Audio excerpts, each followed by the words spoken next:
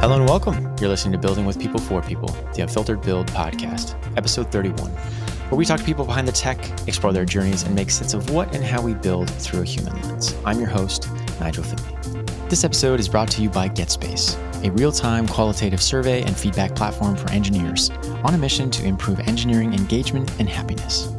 In the age of the Great Resignation, it is more important than ever to ensure your teams are feeling engaged. In fact, a recent Gallup poll highlighted that highly engaged teams outperform their less engaged counterparts by a significant 14 to 18% in productivity.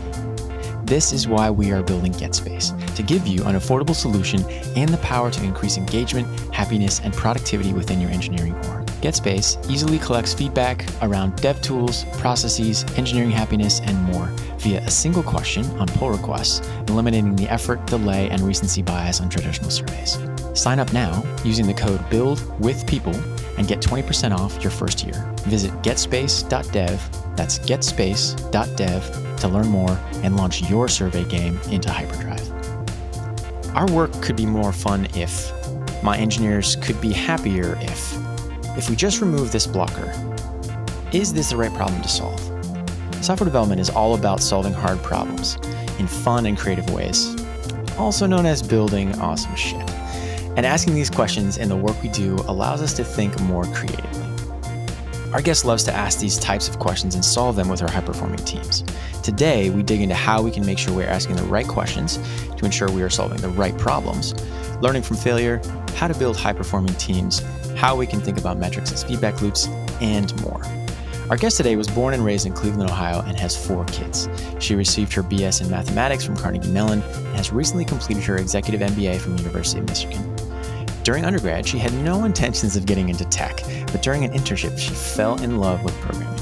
With over 15 years of experience now under her belt, our guest is a technology leader with experience in scaling high-performing engineering teams and building platforms across various industries. She's worked at Highland as AVP of Cloud Engineering, at Firebolt Analytics as Head of Cloud Engineering, and currently is the VP of Engineering of System Initiative, where she leads a team of talented engineers creating a new collaborative power tool designed to remove the paper cuts from DevOps work.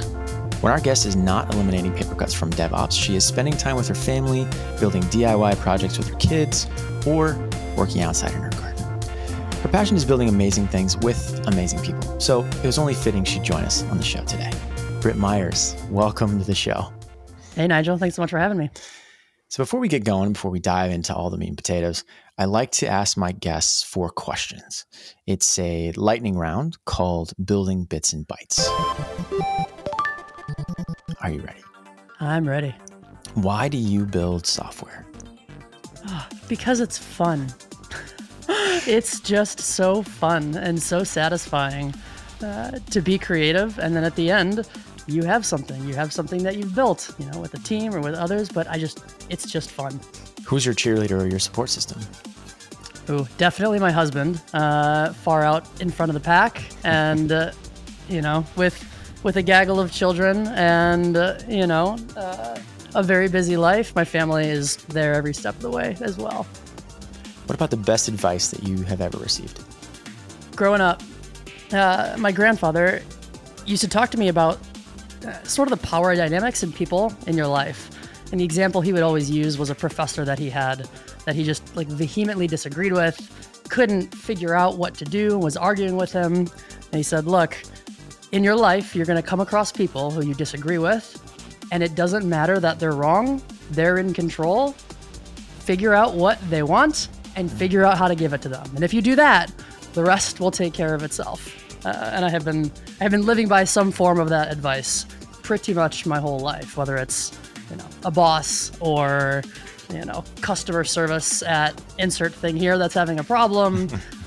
Figure out what they want, figure out what's important to them, and give it to them. And yeah, that has had a huge impact on me. Any tech or any tools that you're using to help solve everyday problems? This is really embarrassing because I think my answer is no, at least not interesting ones. I feel like most of my everyday problems are small human problems or very tactical things. And so, all my kids are quite young, so we haven't quite gotten into the, well, how do we automate our way through some of these? But I think in the future we'll head there. Literally small human problems. Literally right? small human problems. Yes, yes. Not finding the favorite dress that you only wear, or, Right. So let's start with sort of where you began, right? You were studying math in college and you found your way into programming. Take us through your journey. So I think the funny thing is that I did not even really intend on being a math major, or at least being a math major was my plan B. So I had applied to undergrad to be a civil engineer. I knew I liked engineering, and because I knew I liked math and science growing up, and engineering was a discipline that sort of falls in line with, STEM, right? Only I didn't really know about how many types of engineering there were or what the options were. My grandfather, who I referenced earlier, was a civil engineer, and we had a lot in common. And so I applied to be, sort of follow in his footsteps. But I did not get in. So I did not get into the engineering school, and I played basketball in college. And so, college was it was an investment in my future, as well as it was an opportunity to continue playing a sport that I loved. And so I was striking this balance of, I need a degree that will land me a job when I graduate, but I want to play basketball. And so, my essay, like my application essay that I wrote, something along the lines of me loving engineering and wanting to be an engineer. And then I think the second to last paragraph was like, oh, and by the way, if engineering doesn't work out, the real reason I love it was math. And so I did not get into the engineering school, but I did get into the science school. And so then I was in math, and the question was, well, what actually am I going to do? And I immediately, freshman year, was exploring, I can be an actuary. Carnegie Mellon has a phenomenal computational finance program. I thought maybe I can go the quant route and, follow sort of the Wall Street path. I looked at operations research and actuary. So I was like very looking for like, what is the application for, for what I can use these skills for.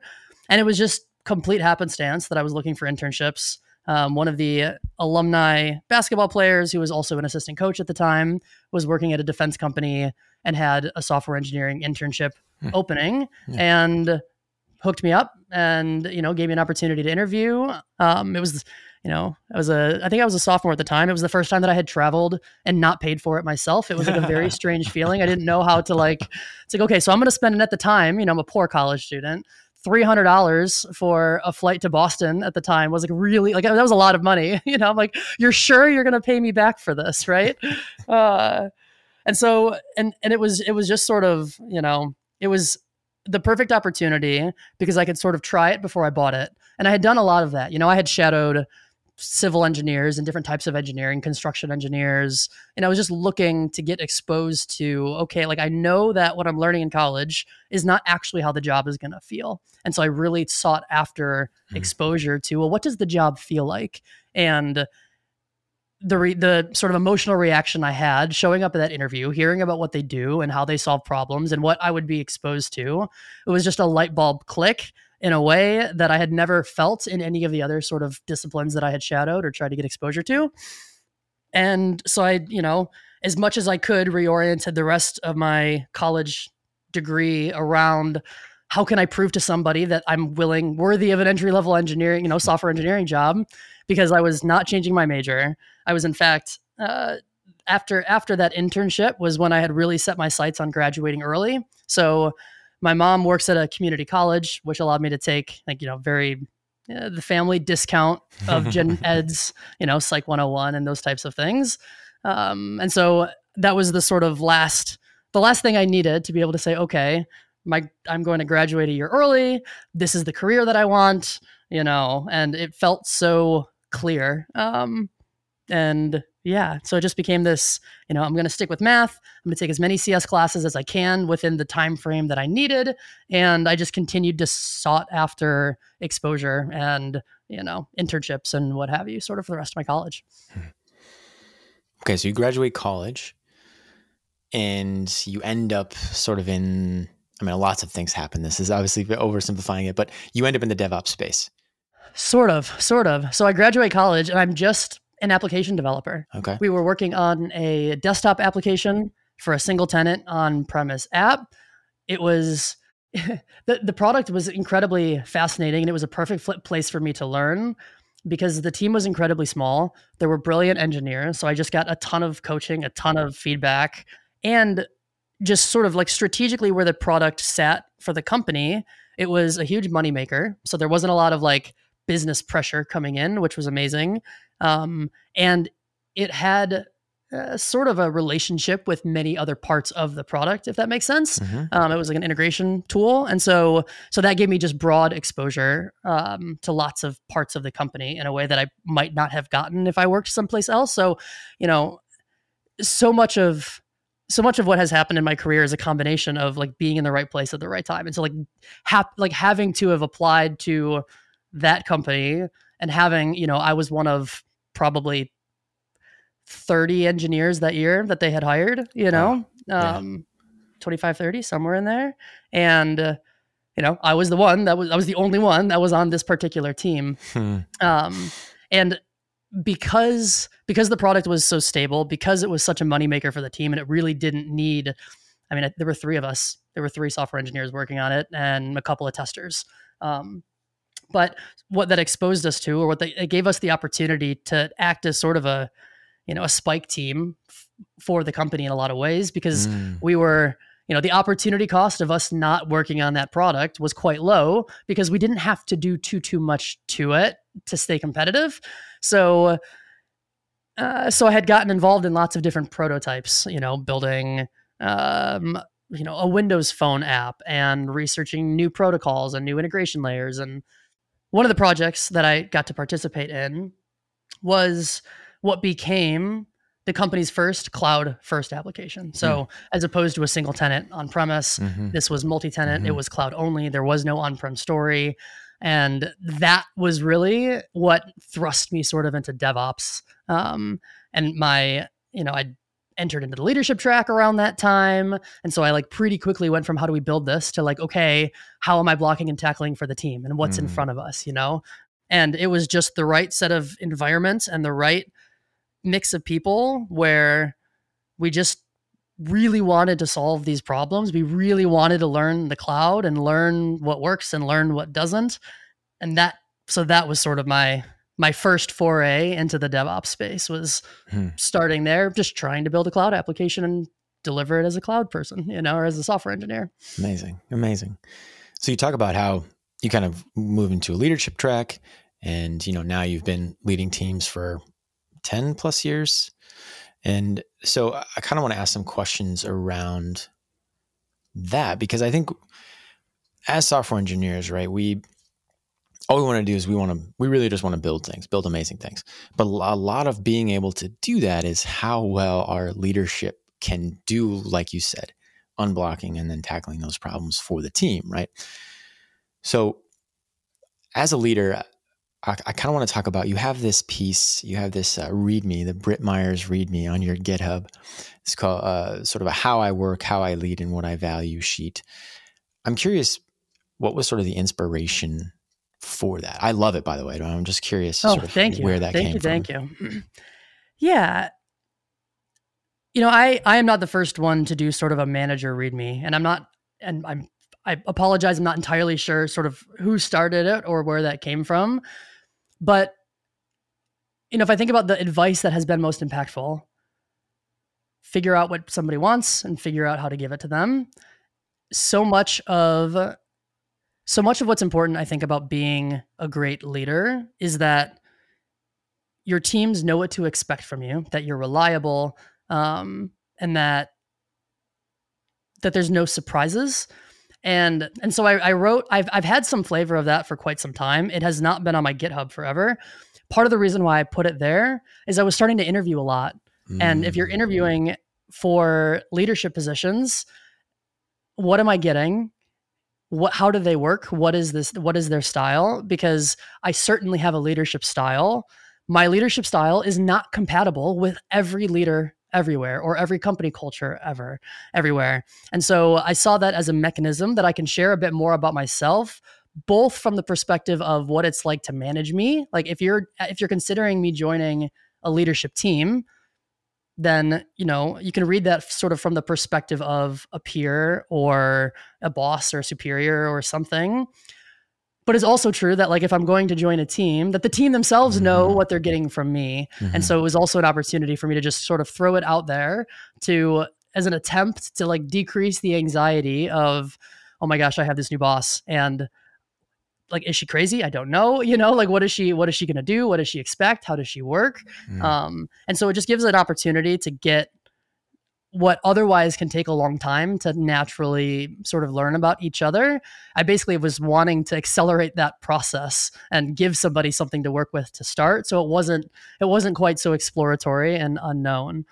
And, it's funny, even whether I'm interviewing people or, if I'm being interviewed or, working with somebody, the document actually comes up quite a bit. And I get great feedback on it, both from the, I get curious, in the past, sort of how many jobs have I applied to that document was the reason I didn't get the call back. And I would say that is the exact right purpose. Like that is the exact reason for the document is if somebody reads that and says, no, I don't want to work with Brit at all. Like, yes, please, let's not waste our time, Yeah, absolutely.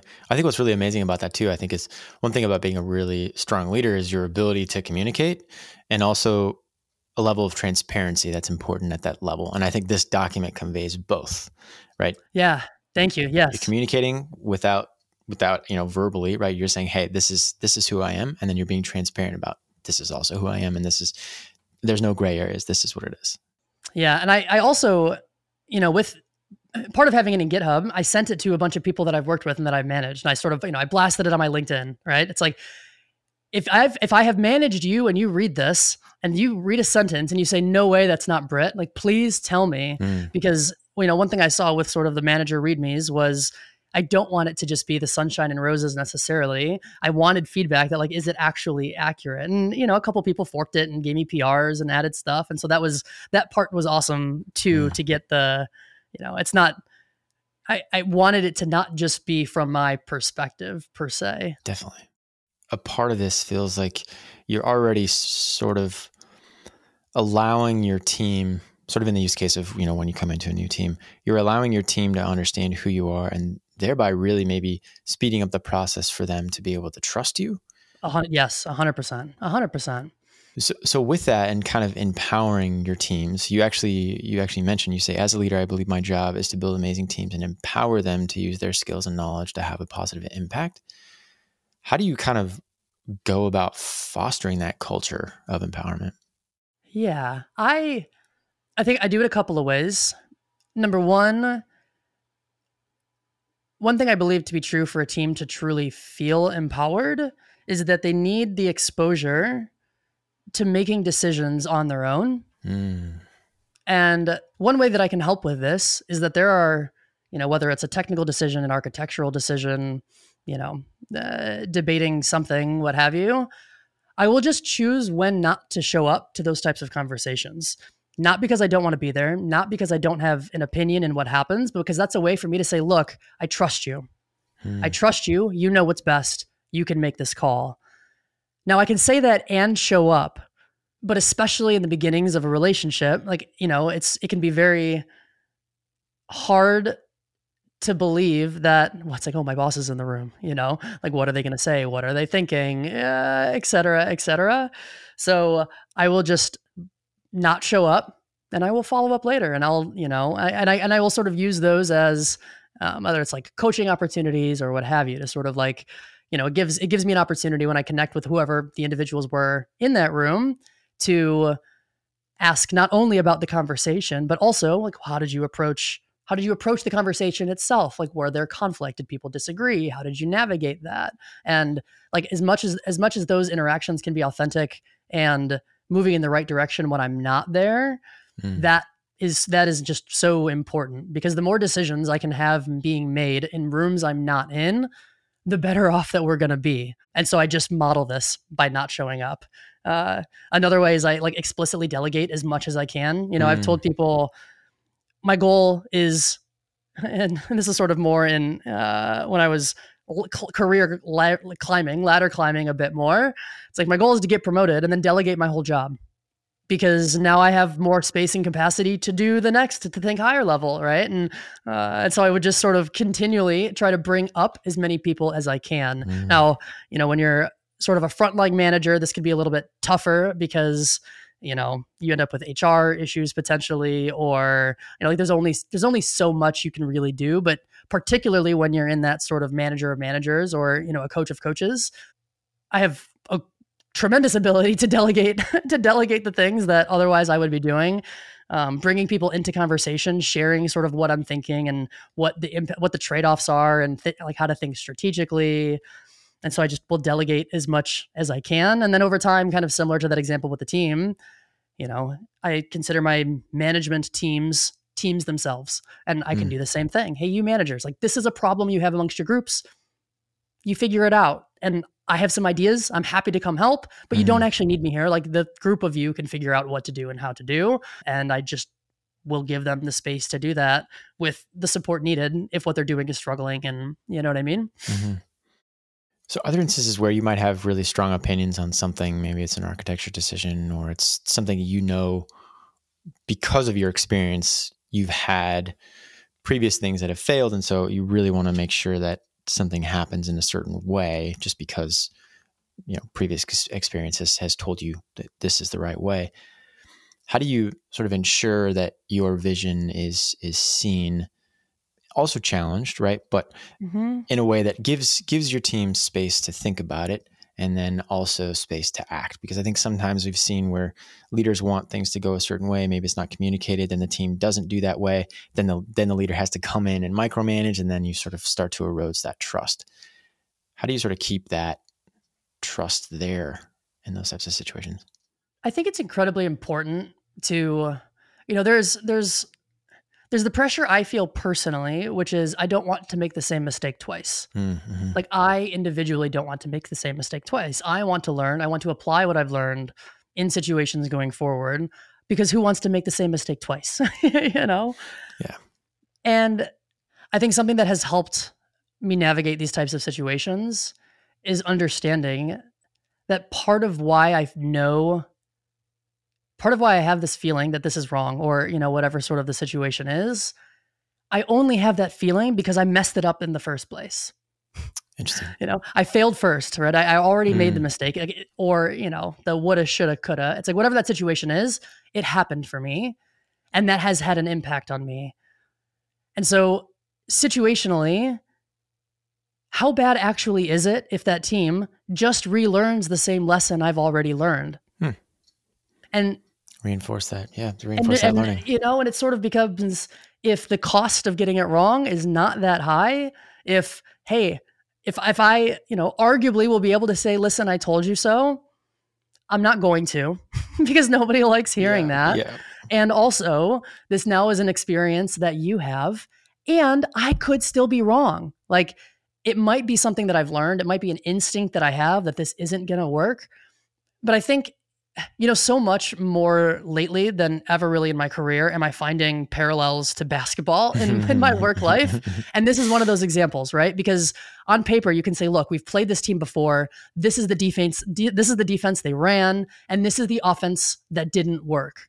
But you're playing them again. Like, it is in fact a new game. Some situations might be the same. The team might be the same. Maybe they're even running the same defense, but it's like, that doesn't necessarily mean that the play is going to fail that time. Then that next time it might work, because so much has actually changed. And so I try to, not think too highly of myself and my past experiences, or at least look at that with curiosity and say, yeah, but it actually is different. And this is why, it's a different team. It's a different tech stack. It's a different business domain. It's, whatever the situation is.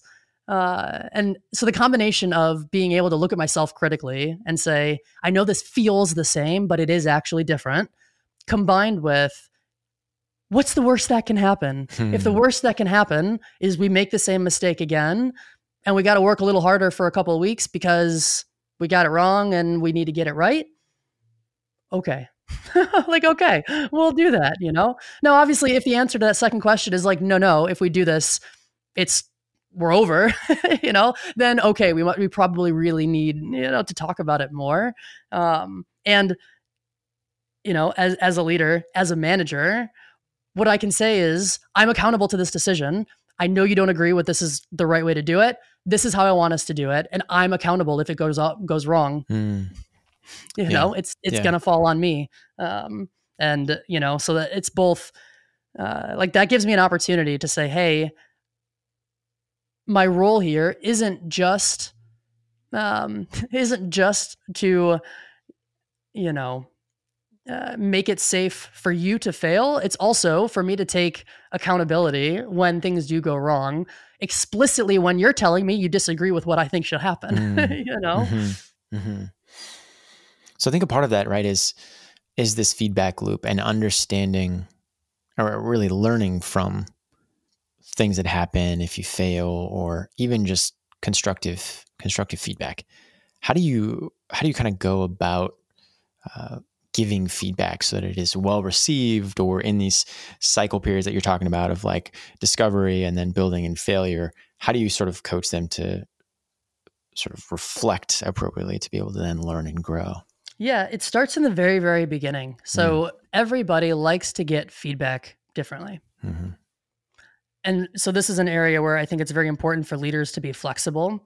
Not everybody wants to be led the same way, wants to be coached the same way, wants to be managed the same way. And so very early, one of the first questions I ask any new team member is, how do you like to receive feedback? Is it, is the random call in the day anxiety inducing because of things that have happened for you at past companies? And so don't just call me out of the blue and say, hey, do you have a second? I have some feedback for you, And some people are like, no, do that, please. I absolutely want that.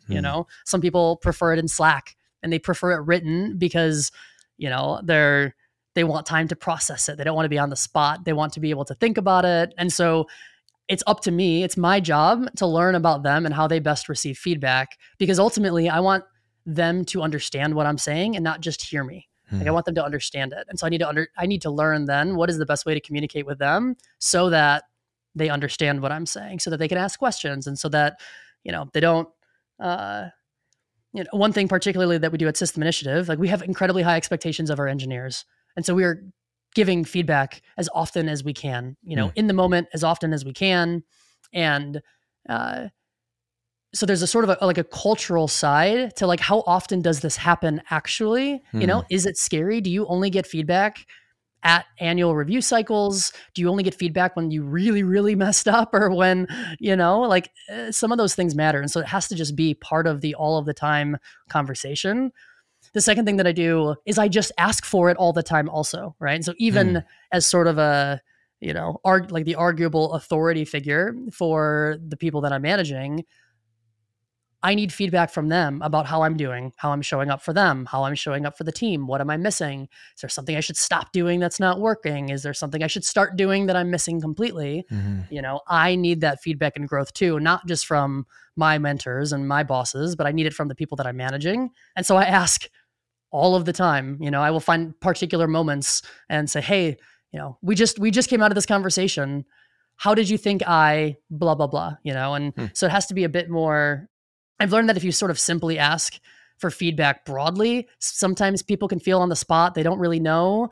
But when there's specific moments that you can ask more specific questions about, hey, how did you think I handled that conversation? It's felt like things got tensious.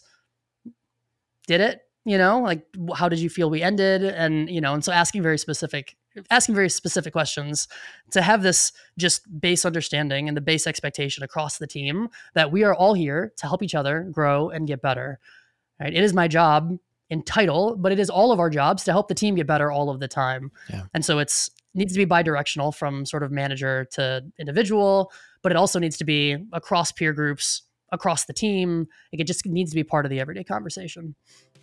One pillar of building great teams is the ability to give and receive feedback in the spirit of learning and growth. And as Brit has mentioned, she gives feedback as often as possible and encourages it across teams and peer groups. Do you want an easy way to gather feedback from your engineers and create a culture of continuous feedback and growth? Now you can with GetSpace. GetSpace is a real-time microsurvey platform purpose-built to gather feedback on engineering health and provide data trending over time. With our new pre-built question collections that use research-backed questions from the brilliant folks at Dora and Gallup, you can start gathering feedback in areas like culture, documentation, continuous delivery, and more with just a few clicks. Simply install our app, activate your desired collection, and let the feedback flow. For more information about GetSpace, visit getspace.dev. That's GETSPACE.dev.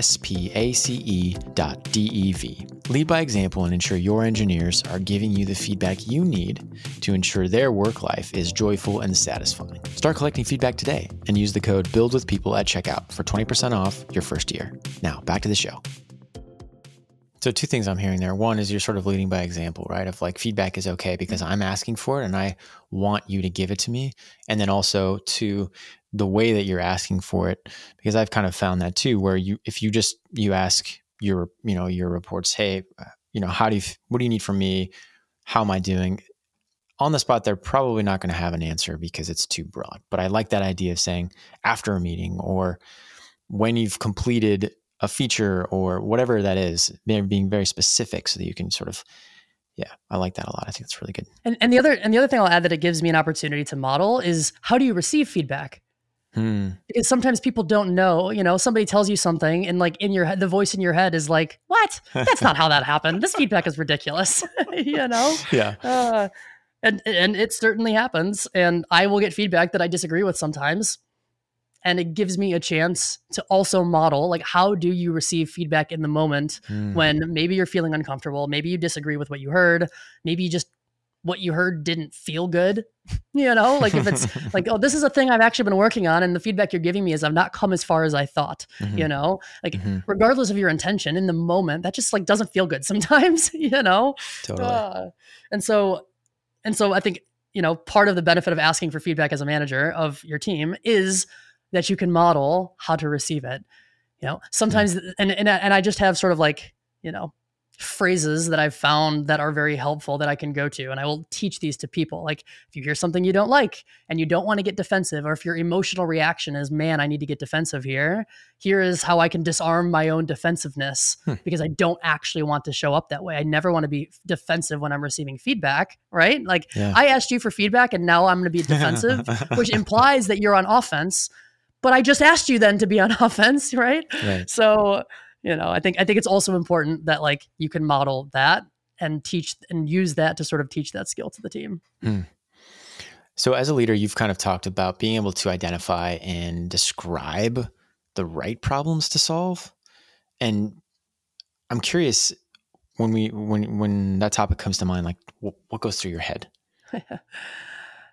The first thing that goes through my head is something that I tell the team and teams that I've led often, which is I would much prefer the wrong solution to the right problem than the right solution to the wrong problem. And that phrase sort of puts it in this very binary state. But in fact, like being right and wrong about what problem or what the solution is, like it's not actually that binary. There are just, infinitely many shades of gray in terms of what's right or wrong. But what's important though is like what I'm trying to share by describing that is it's worth the fight. It's worth the discussion to be very clear about what we're trying to do here. Because often, and this is expected, right? Like we talk a lot about alignment and how to have alignment across the teams and how do you have alignment about what good looks like? How do you have alignment about what the problem even is? And it's just actually impossible to have 100% alignment in those rooms because what I don't want is for every person showing up there to be, what I don't want is for somebody showing up there, for me to expect them to have both the time horizon strategic context in their head all of the time. Yeah. Because a lot of the work is very tactical. It's very today and tomorrow and the next day.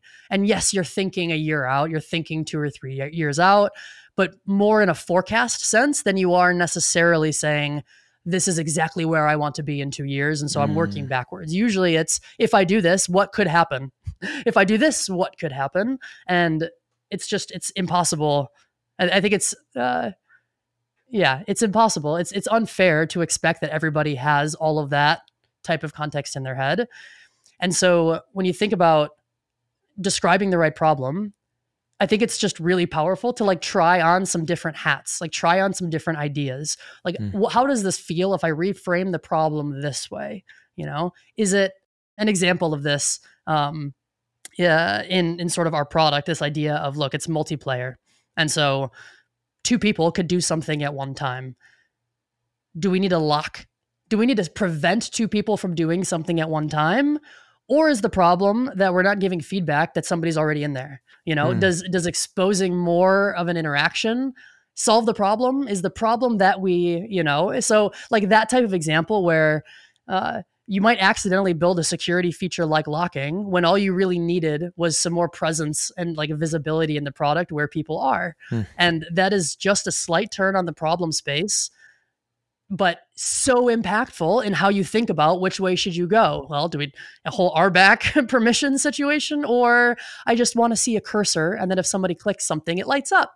You know, so just try it on, and being willing to be devil's advocate, being willing to reframe it. And so what you can start to do is when you are trying on the problem in these different ways and reframing the problem in different ways, usually everybody has some idea about what the solution is and what they want to actually build, how they want to solve the problem. And reframing it lets you sort of gut check, okay, like how does that solution feel now with this new framing? How does this solution feel now with this new framing? And so everybody can sort of be part of that experience to not only find more alignment about what the problem is, better understand some of that context that they maybe lacked in terms of, well, we really wanted to do, we actually, it's not about lock, but we know we want this in the future. And so the two birds with one stone is it solves a short-term problem and gives us some bit of platform foundation to build up to something else unrelated. Like that's the perfect type of thing that doesn't always show up in the conversation when it comes to what's the feature that we need or what's the user problem that we're trying to understand. And so as much of, the right amount of that context that you can bring in, I think is incredibly helpful.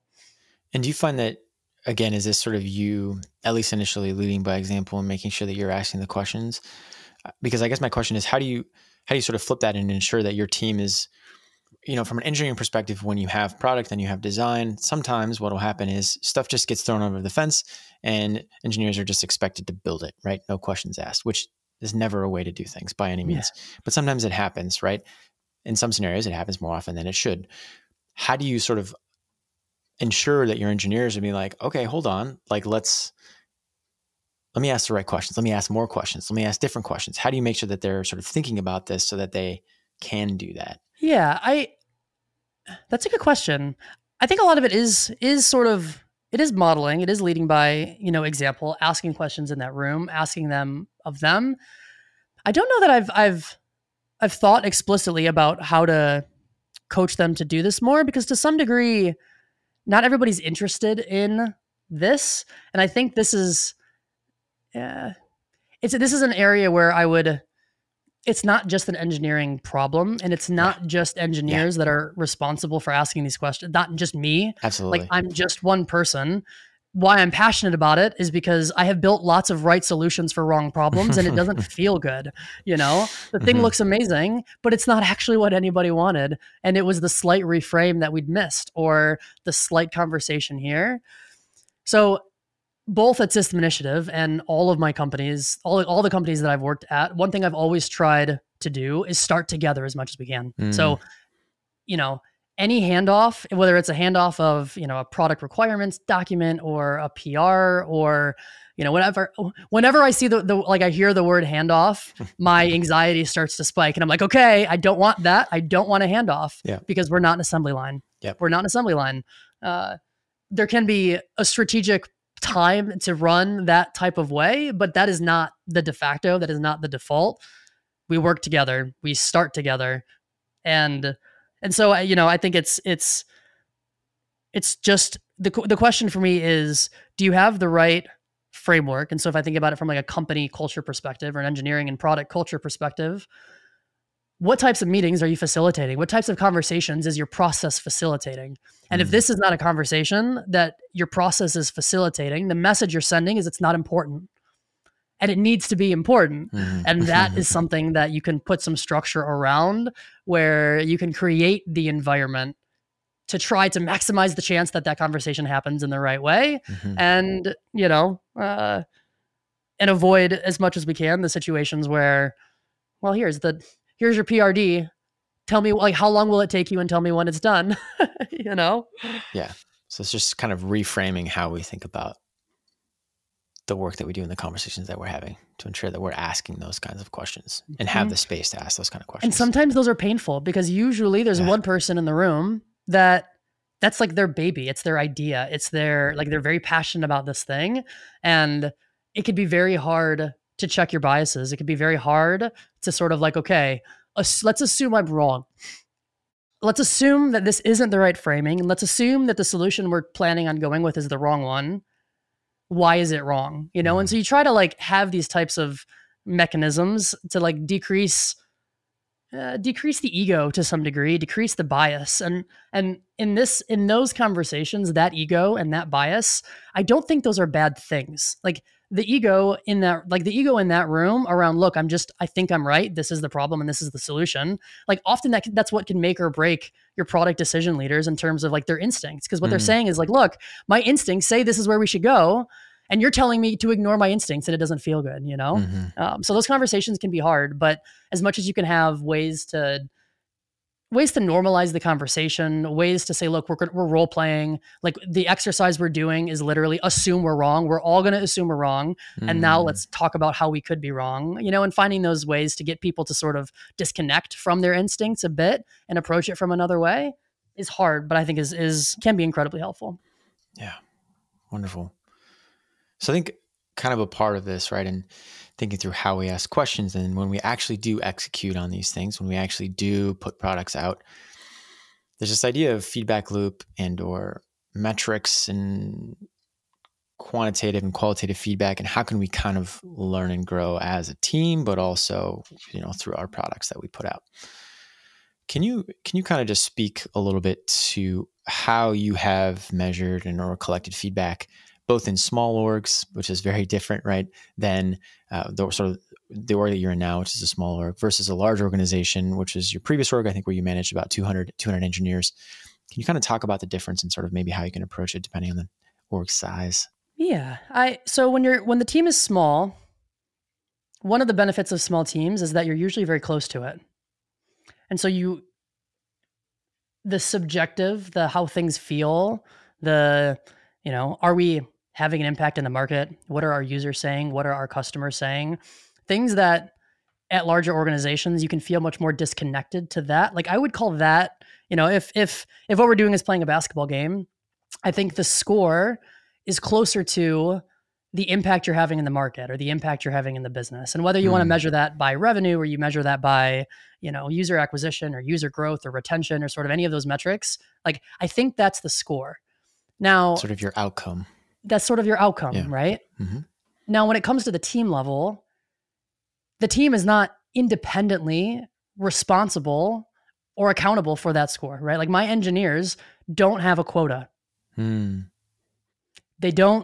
not responsible for building the funnel and making sure that people are showing up to come to our yard to try the thing, right? And so when it comes to the team, then you have to really understand sort of what role they play in that score, and are there either objective or subjective things that you can start to extract from to be able to get an understanding for like, well, how did you play this week?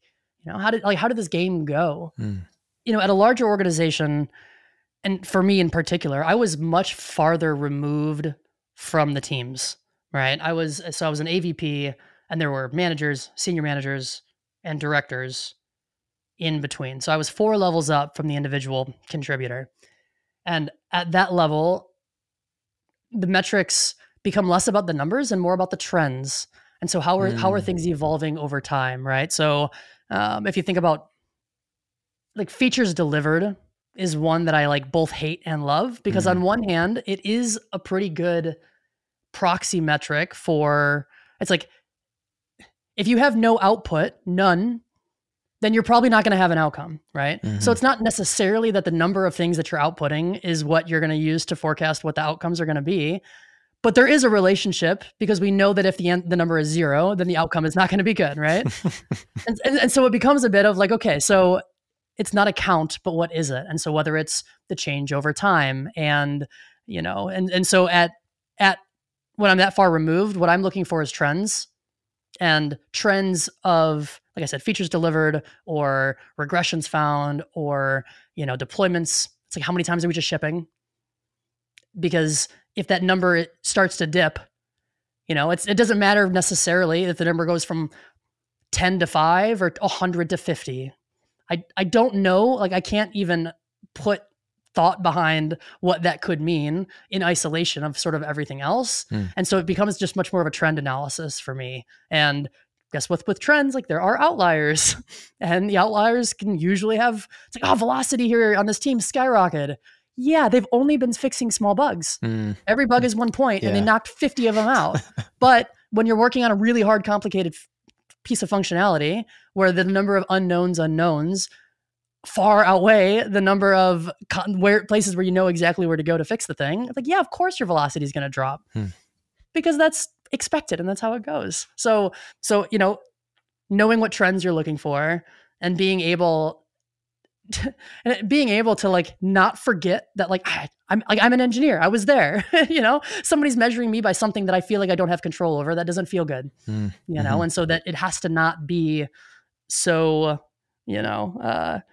it's not the silver bullet, I think, that people want it to be. And we desperately want it to be, because there's security in confidence in measurement. Like, unfortunately, I think our domain is not a factory the way that we wish it would be, where counting widgets coming off the line is an indicator of future revenue or future sale, Right. It's much more knowledge work and not that factory mentality. Yeah. Precisely. You've talked about thinking about metrics and or trends as like signals, right? So that we're not, just like what you said, like, we're not saying, oh my gosh, this team last week deployed 100 new features and this week deployed 50. I'd like to be on a team that deployed that many features a week, but they're not doing well, right? Like, that's taking it for what it is. That's a very binary look at and very binary approach. What you're suggesting is, okay, there's something here.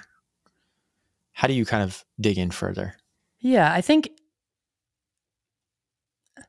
the reason for me that they're signals is that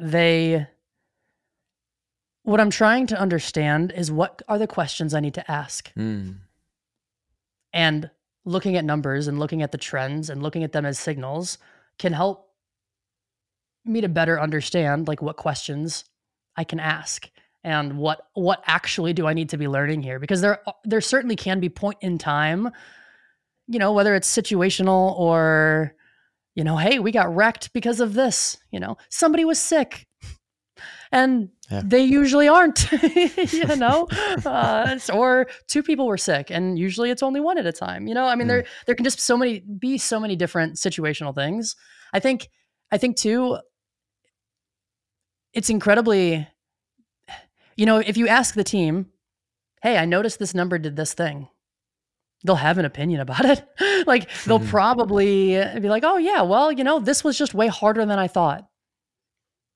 It was just harder. I thought it would take longer, or, and if you think about some of the impact of those, like, they're not mistakes. It's a thing that we had to learn. Like, you don't know what you don't know. And when you learn it, it has to be okay that we learn it. And I think one example of this, we use estimates in, like, how long will something take, or how much work is this going to be? When will it be done? Whether you're using t-shirt sizes or story points or whatever. Part of the reason for that is because we want to know if it's worth it. It's like, before we build a feature, before we re-architect some part of the system, is the performance bump worth it? Is what, is the cost reduction worth it, or whatever? And it has to be worth it in terms of what? And it's like, well, worth it in terms of time and money and people and resources and opportunity cost and whatever, right? And so, like, very quickly, like, the things that we're learning often are the things that feed into have been previously like an input to some decision. And the more that you can, the more that you can talk about how you're learning these lessons and what it means and how it then shows up, like metrics, I think give you an opportunity to both talk about the reality. Like you can tell a story about how something happened, and then you can look at the numbers, and then you can say, well, the story was this. Do the numbers make sense or not make sense? And it's not one or the other. They have to be working in tandem all of the time.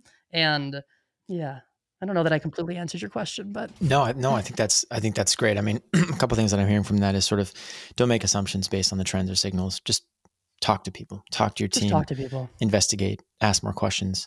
A metaphor that you've used before, and kind of I think what pertains to this conversation is, and going back to basketball, right, is you use the game film as sort of your context, your sort of qualitative to how's everybody feeling? What's the energy level, right? Something that you can't measure from a sort of a metrics perspective. And then you have the game stats. How many steals did we have? How many points did we score? What was the overall, did we win, as sort of your metrics, right?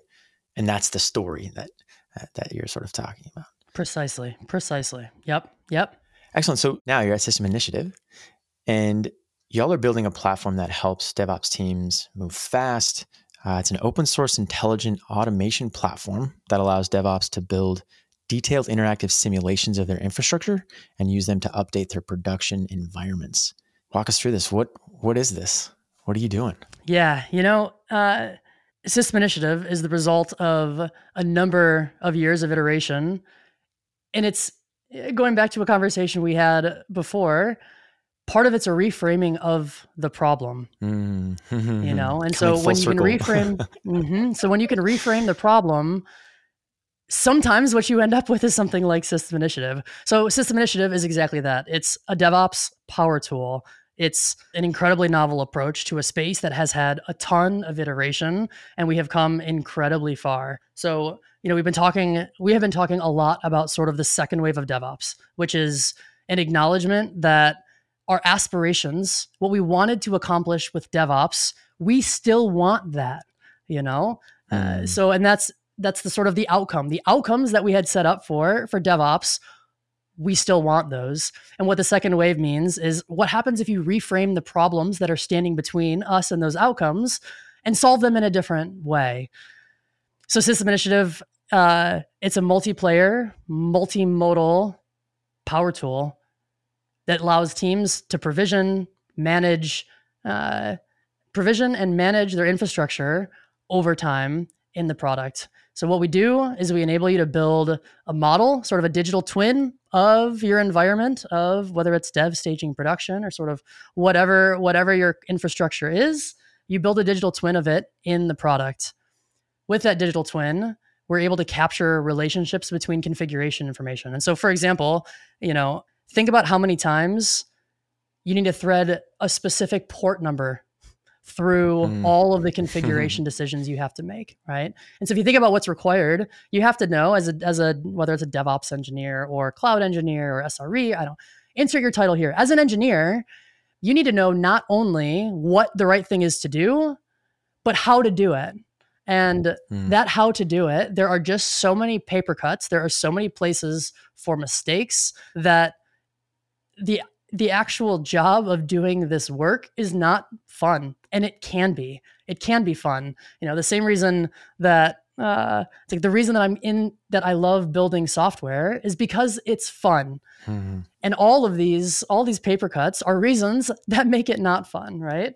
So, by capturing relationships between the configuration elements in your system, what that means is you can go from, I know what the right thing is to do, and I know how to do it very quickly, because making one change one-where in the system, using these relationships, we can propagate the changes sort of throughout the rest of your model and throughout the rest of your infrastructure.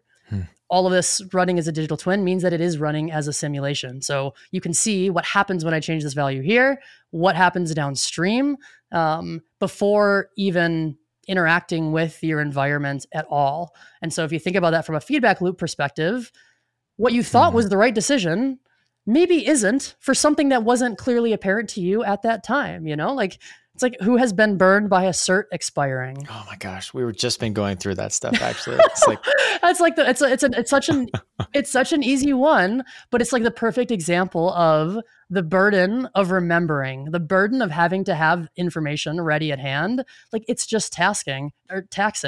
And so if what you can do is simulate the impact of your changes to bring in the data that you need to be able to run tests on it, whether it's a test for policy, whether it's a test for correctness, is one that's very top of mind for our team lately. How are our cider block ranges going? It's like, how easy is it to screw that up? Like, it's so easy. And it doesn't have to be easy, and part of it is we just lack the platform. We lack the framework with which we're able to capture both, this is the test that I want to run. This is the information I want to check for. And here's all of the information I need to be able to actually run it. It brings it all in one place in a simulation, giving you that feedback as you're making changes live. The second thing I'll say about System Initiative is the multiplayer. So, it's a little bit like, what did Adam say the other week? It's a bit like Figma and it's a bit like Figma and Miro had a DevOps baby. It's sort of what System Initiative is, So you're in there, you're modeling, you're making, you're provisioning new infrastructure, or you're rotating certs, or you're upgrading your database version or whatever, and you're in the product. You can see other people in the product. You get feedback on what they're doing in the product. And so it gives us a place to actually come together to do this work, where today the only option we have is to trade text files and trade PRs around. Like, that's how we collaborate today. And it doesn't work. Look, we're never going to get to that outcome we want if we only think of this as an automation problem. Like, it's not just an automation problem. It's a collaboration problem, and it's a feedback problem. Automation, I think we've solved automation for DevOps. Maybe that's an aggressive thing to say, but I think that we've solved it. Like, I don't know that there's a single manual thing that somebody somewhere hasn't found a way to automate a previously manual task. I think we've solved it. The problem now is, how do you interact with that automation, and how do you bring people together to live with that automation? And System Initiative brings all of that together in one place where people can do the work. That's incredible. And I've seen some videos, seen some demos. The UI looks awesome. Thank you. We're incredibly proud of it. Excellent. Well, we are at time. Is there anything else that you would like to share with the listeners? Any other piece of nuggets or advice or strategies or anything you want to leave the listeners with? Yeah, I would say it's very easy. Whether you frame this as a DevOps, originally the DevOps problem I thought was an Agile problem. I came at it from that way. I think it's important to not let sort of how the industry has marketed solutions to these problems to lose sight of the outcomes that we wanted in the first place.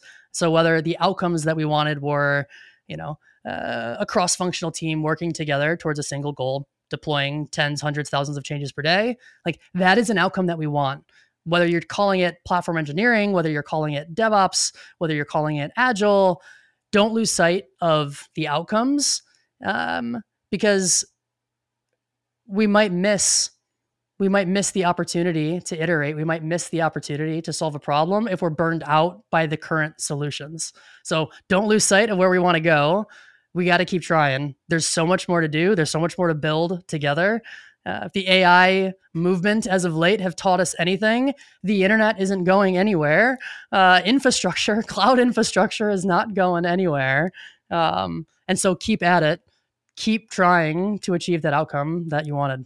Incredible. Where can people find you on the web and follow everything that you're doing? Yeah, I do have sort of a Twitter and a bunch of other things, but they're so unused. I would say find me on LinkedIn. If you're interested in anything you heard here, or want to just generally join the discussion about second wave DevOps, System Initiative has a Discord. Nigel, I'm happy to send you a link to. I'd love for anybody to pop into there and join the conversation as well. And you can find me there. Excellent. Well, Brit, thank you so much for joining me today to talk about your journey, talk about how you build high-performing teams, feedback loops, metrics, using basketball as metaphor. I always love bringing out outside things to describe the work we do. It makes it more fun and a little bit more tangible, I think. And then also sort of giving us the download about System Initiative and these open source automation platform that y'all have built. Yeah, thank you so much. This was so fun, Nigel. It was a ton of fun. I'll do it again. Thank you for listening to Building with People for People. For more information and notes about this and our other episodes, please visit podcast.unfilteredbuild.com. Please subscribe on Spotify, iTunes, or wherever you listen to your podcasts. And if you like what you heard, please consider leaving a review, as it helps new listeners find our content. If you're building something interesting and would like to be a guest on this show, please send me an email at jointhepodcast@unfilteredbuild.com. Until next time, go build with people.